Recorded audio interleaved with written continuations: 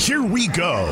It's another big week in the NFL for the New York Giants. This is the Giants Wire podcast, powered by USA TODAY Sports. Now your host, Ryan O'Leary, and Giants Wire editor Dan Benton.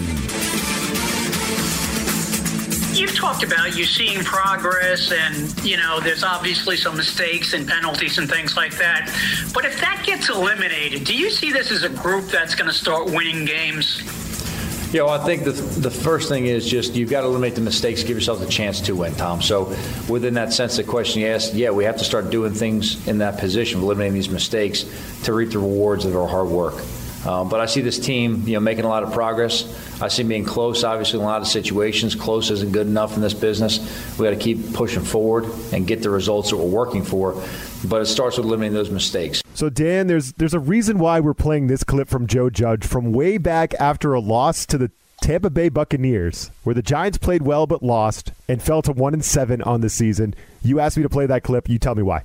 Well, it's sort of amazing in hindsight. And, as we were preparing for this week, preparing for the podcast, preparing for, practice and the game against the Seahawks, it popped back up on my Twitter feed. And it's just sort of an amazing clip to listen to going back exactly 1 month ago today. That was Judge's comment. The Giants, like you said, were 1-7 at the time. Fans, pundits, experts, critics, we're all kind of just brushing it off at that point. Like, okay, we've heard this for 8 weeks now, and these Giants are still the same. And I remember writing an article at the time saying that there's significance behind this quote specifically, because if you're willing to look past the mistakes, you can actually see the growth of the team. And it's sort of fortuitous in a way that we fast forward now, and the Giants, remarkably, almost comically in a way, are first place in the NFC East and now control their own destiny. How about that? It's amazing. Yeah, no, first place. They're the first place New York Giants. If the playoffs started today, they'd be the number 4 seed in the NFC and hosting in the first round. That's where we're at, and I think we could talk about the race. We're going to be talking about that for the rest of the season. That's fun, Dan. That's all we asked for. That's all we wanted. That's it. We're playing meaningful December football after a 1-7 start when really I shouldn't say no one, but not many believed that this team was capable of it. And like I said, listening back to that clip, because I remember thinking after that game, this team was really close. And here we are. We're playing, and this is what John Mara said before the season, what he wanted to see above all else. The one thing that would prevent not necessarily a complete blow-up again, because the Giants owners said they wouldn't do that. But one thing that could save Daniel Jones's job, that could save Dave Gettleman's job, that could save, Kevin Abrams' job, was the team had to compete in December. And no matter what happens this weekend against Seattle, we will go into mid-December with the New York Giants competing for a playoff spot. And that's a beautiful thing. And I would love to actually go back to the podcast when we did that show after the Tampa Bay game to kind of see where we were at 1-7. And I know you had just had all this positivity, and I was kind of giving you crap. I'm like, Dan, they're 1-7. Joe Judge he's just saying the same thing over and over. Daniel Jones is terrible. Look at his stats. Like, what are you talking about? But you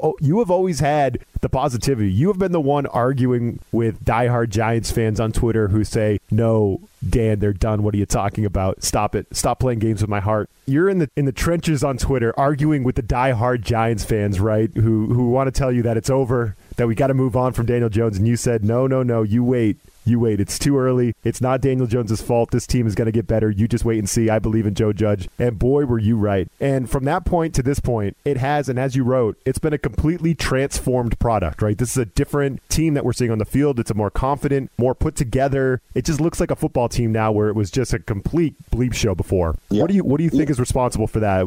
Like, what do you think has been the source of that transformation all of a sudden? Well, these guys bought in. They bought in on what Joe Judge was selling, and I think that was the biggest thing. And I don't necessarily believe that they weren't buying in initially, but you have a culture of losing. This team has been really bad for a decade, and that sort of stuff carries over. You saw it go from Ben McAdoo into Pat Shermer, and then obviously early again this season. But Judge kept hammering away. He was consistent and he was confident. He believed in what it was that he was selling that team, and he was true to the team, to the players, to himself. He was honest, and they eventually bought in. And you saw each week they were getting a little closer, fixing these mistakes, not making the same mistakes over again. And you just kind of knew that eventually it was all going to click. Now, what I didn't expect is after that Tampa Bay game for everything to suddenly click. And listen, their offense isn't blowing people out of the water by any stretch of the imagination. They're obviously still lacking depth across the board. But what Judge has been able to do is get the most out of every player on his team. And, that's a sign of a great coach, because if you're not getting everything out of 1 to 53 and the practice squad, then you're obviously leaving too much on the field. And I think what we saw against Cincinnati was a real turning point. Now, people will look at that game and be like, boy, the Giants really won that one ugly. They dominated in almost every statistical facet and still somehow almost managed to lose the game. I think it's a focal point, a turning point for this organization, because you look back and you look through those first 8 games of the season, and those were games that the Giants, as we've said, as you've heard me say a million times, they were creatively finding ways to lose. The Giants now are finding ways to win, and that becomes extremely infectious. How many games would the Giants have won after a kick return touchdown or whatever? Like none, right? That's how they lose games. You're right. That's how they're winning. And we talk about Daniel Jones and how important is he. We might have to find out how important he is. We might have to find out. Let's do that here on the other side. We'll hear from the huddle.com fantasy plays of the week, and then we'll talk about Daniel Jones and this injury situation. We might see a little bit more of Colt McCoy, which might not be a great thing for Giants fans. Let's talk about that coming up next. Fantasy football is about proving that you are better than your friends. Sit 'em, start 'em.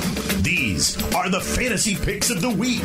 It will kill me if this game ends in a tie. I need this win. This game's pretty much done. With Corey Bonini from thehuddle.com.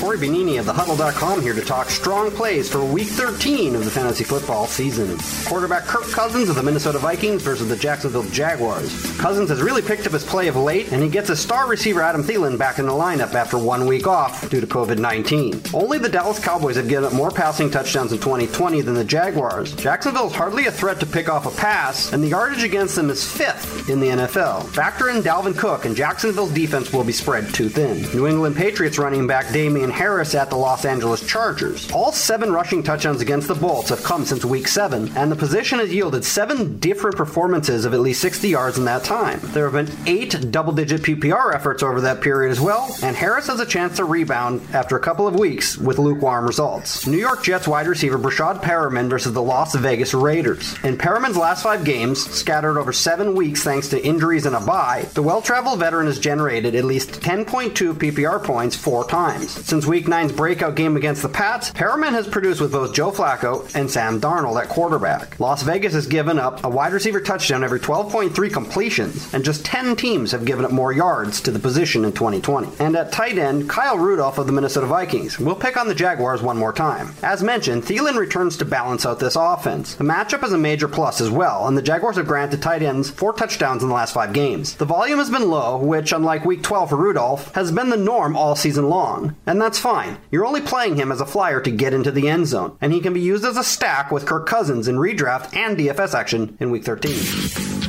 All right, Dan, we all saw it midway through the third quarter against the Bengals. Daniel Jones goes down. You could tell he's something's bothering him. He ends up going down and holding the back of his leg, which we all know is a hamstring, and the Giants have confirmed that it is a hamstring. Now, I know there's been reports, and they got an MRI, and it's not necessarily a very serious hamstring injury, but a hamstring injury is not good. And Joe Judge came out and said, look, we're going to have to see how he practices. Can he move? Can he make it worse if he plays on it, right? He said all these things.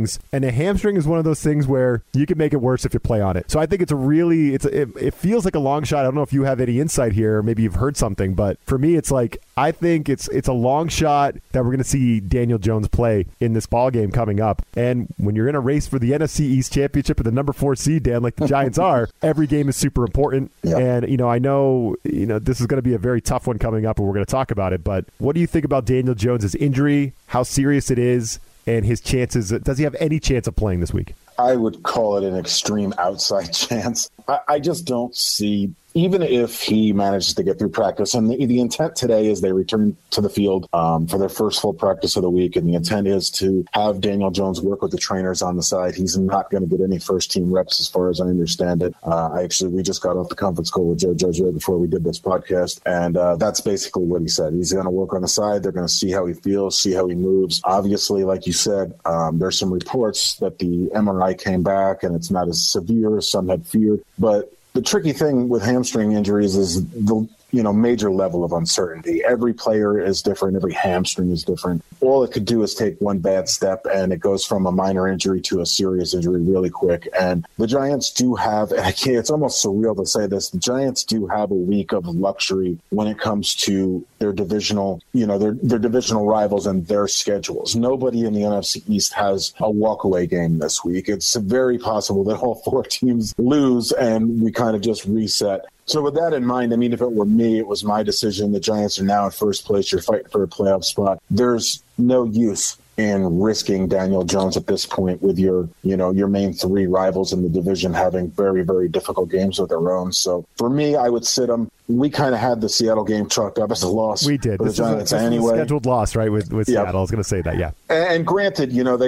Seattle has not played wonderful over their last 6 games, particularly their last 3 games. And had Daniel Jones been playing, I might have gone into it thinking to myself, the Giants actually have a better opportunity to win this game than I would have initially thought. With Colt McCoy, no disrespect to Colt McCoy, but let's just be honest with ourselves that, the odds of a victory here and upset decrease substantially unless Seattle somehow overlooks the Giants and creates their own version of a trap game. But I don't envision that happening. So I guess if Daniel Jones was going to get injured at any point and miss a game, this is probably the best case scenario for the Giants. We mapped out the path. I'm sure the Giants have that path right on their locker room wall. Dan, they see our path here on the podcast, and they know that this was a loss, so they can rest Daniel Jones if he's banged up. And if it really is a mild hamstring, I think it's realistic that he could come back in a couple weeks. But for him to come back and play against Seattle this week on a bulky hamstring is just not realistic. It's just not. It's if anyone who's ever dealt with a hamstring injury knows that's a very painful and difficult injury to have. There's just no way he's going to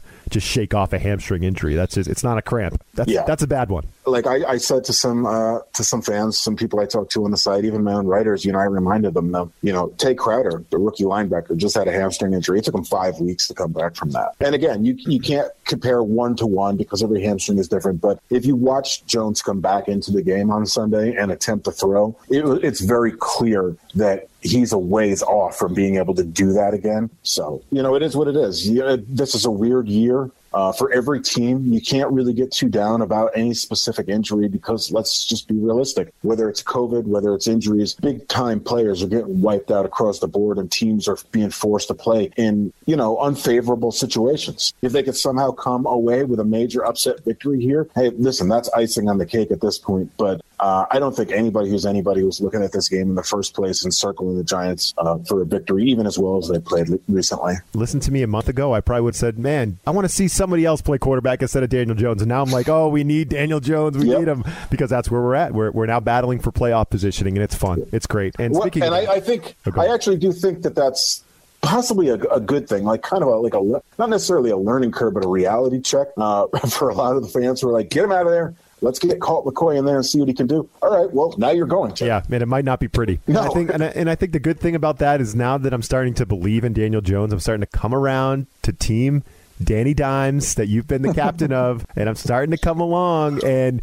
if you're going to do that, Dan, if you're going to get that number 4 seed and screw up your draft position and go from the top 10, you're going to give up 10 to 12 spots, whatever it is, in the draft to play that playoff game. You better know you have your quarterback because you're going to get out of a position where you could draft one of the top guys. So we better believe in Daniel Jones if we're going wholeheartedly after this number 4 seed. And I think we definitely are. We're definitely going for it. What I love the most is if the playoffs were to start after this afternoon's game, the Giants would go head-to-head with the Rams, who they really very nearly beat earlier this season when they were a much worse team than they are right now. No, that's a good matchup. I think all these teams have been jostling for position for that number 5 seed, right? The Tampa Bay Buccaneers kind of had the inside track. Now they keep losing. Right. Everybody wants the number 5 seed in the NFC so they can play whatever team ends up winning the NFC East is a number 4. But let's take a deeper dive into exactly where these these teams are at. There was an interesting post on the Giants Wire about the BetMGM odds on who's going to win the division, and I don't know,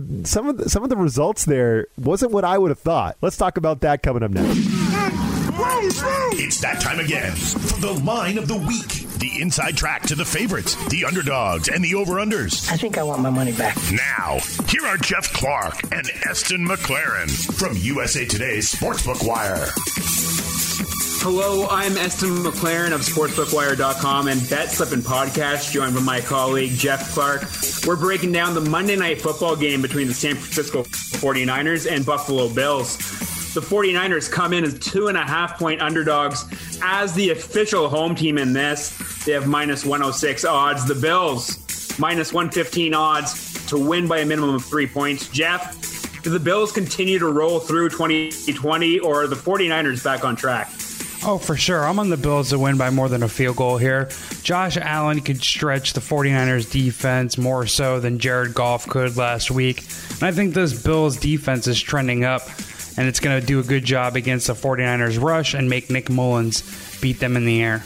I think the 49ers are back on track. They're getting healthy. The running game looking strong. The defense coming on as well. Kyle Shanahan's squad fighting for a playoff spot. I think they make it back-to-back and beat the Bills. Back the 49ers, plus 2.5. So as we've been saying, Dan, the New York Football Giants are 4-7 atop the NFC East. They're actually tied with the Washington Football Team, who are also 4-7 after beating down the Cowboys on Thanksgiving. But those teams, obviously the Giants have the head-to-head tiebreaker against Washington because for a while, that was the only team they could beat. Yeah. They've now proven they can beat other teams. But BetMGM has the Giants, Washington Football Team, and Eagles all with equal odds to win the division at plus 220. The Cowboys are a distant fourth at plus 500. And I think, as we talked about last week, even with the loss to Washington, the Cowboys, and now, yes, they're hampered. Like that was a bad loss for them in their quest to win the NFC East. That was a tough one for them, and I think they're that was the biggest. Honestly, that was the biggest game of the week for the Giants. Yeah, right there. No, that was a nice Thanksgiving meal for the Giants to munch on that thing. The Cowboys still have the schedule, right? I don't think they're not done yet, Dan. I know you agree with me on here. They still play the Giants. They still play the Eagles. They head to Baltimore, which is kind of a mess. They play Cincinnati as well, who the Giants know don't have a quarterback, and really they're a team you should beat. They come home and play the 49ers, and I'm sorry, the Giants, their next 4 games are against winning teams, and we need Daniel Jones to be back. We need him to be healthy if we're gonna complete this path. I mean, Seattle, Arizona, Cleveland, Baltimore, before closing out at home against the Cowboys. That's not an easy stretch for the Giants. We've been talking about it. So although BetMGM's odds do have the Giants in the driver's seat there, I don't know. I feel like the Cowboys are still alive, and so is Washington, even though their schedule's kind of tough. And I think the Eagles have no shot. I don't know why they're up there so high, but what do you think? I agree with you. I was hoping you were going to say that because that was my thought too. When the Eagles might not win again. Right. When we pulled those odds and I saw the Eagles up there, I'm like, how in the world did they come to that conclusion? The Eagles are a horrendous football team. That was ugly the other night, wasn't it? Terrible. They're not going. I agree with you. I don't think they're going to win again. The Cowboys, they're kind of a rough team. They're a hard team to figure out, even with all the injuries and everything else over there. They're kind of a difficult team to figure out. It's kind of a flip of a coin with them every time they take the field. I kind of understand Washington's odds just because they have the most experienced, well-established quarterback in the division. And granted, their schedule is not nearly as easy as the Cowboys, but it's not a murderer's row. So I do kind of understand those odds. And I could see Washington winning this division. The Cowboys, like I said, flip a coin. The Eagles they're done. They're done. But yeah, the odds were a little unexpected to say the least. No, there's no doubt about it. Yeah. And why are the Eagles up there? Is it because of the tie? It must be. I mean, I really think that's the only thing they have going for them because if it shook out, in a certain way, that they have that half game advantage over the other teams, which, it could also hurt them, but more likely than not, if it came down to it and, they won the division by half game,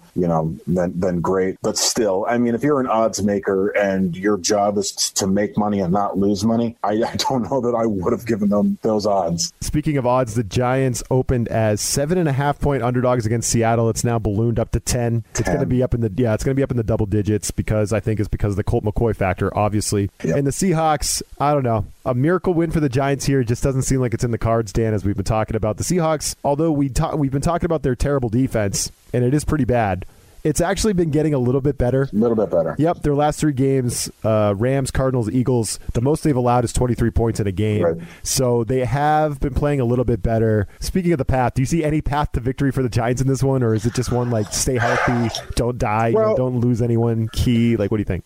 It's interesting because last week when you were talking about your survivor pool, and I didn't do it. I went with the Dolphins, by the way. Right, and we were talking about the Giants and the line and the close games, and I said, the Giants historically play down to the level of their opponents, and they did. But on the other end of that, the Giants also play up to the level of their competition throughout history. The McCoy factor is obviously sort of the wild card here, but I do see a scenario in which this game is potentially close. And while Seattle's defense is getting better, their offense has actually been playing worse. And that's not an indictment of Russell Wilson, who is just unbelievable at this point. But they do sort of lack some playmakers. I mean, Chris Carson, the running back, he's a quality guy. He's almost 5 yards a clip. But the Giants are great against the run, especially on the inside. The guy they really need to focus on and take out of the game is DK Metcalf, period. Like, good luck. Yeah, that's what I mean. Good luck. But, now remember a few weeks ago, and I can't remember off the top of my head who they were playing, but I had suggested that the Giants take a page out of Bill Belichick's book,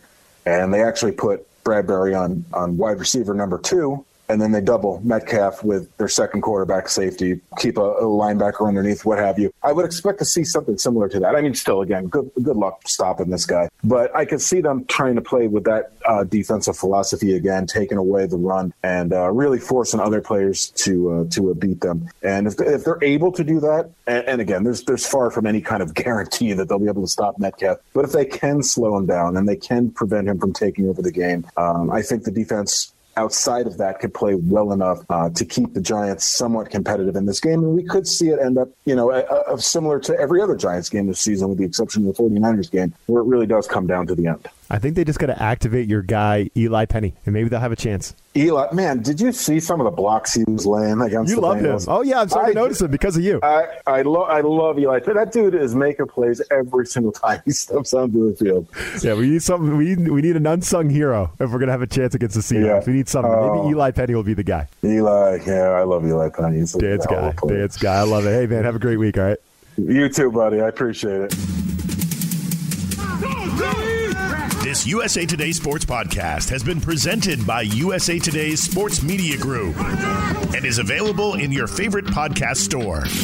Make sure to subscribe for weekly updates, the latest fantasy picks from Corey Bonini, and the Huddle Podcast, Inside the Weekly Line, with Sportsbook Wire's Jeff Clark and Eston McLaren, and the Bet Slippin' Podcast. We'll see you again next week.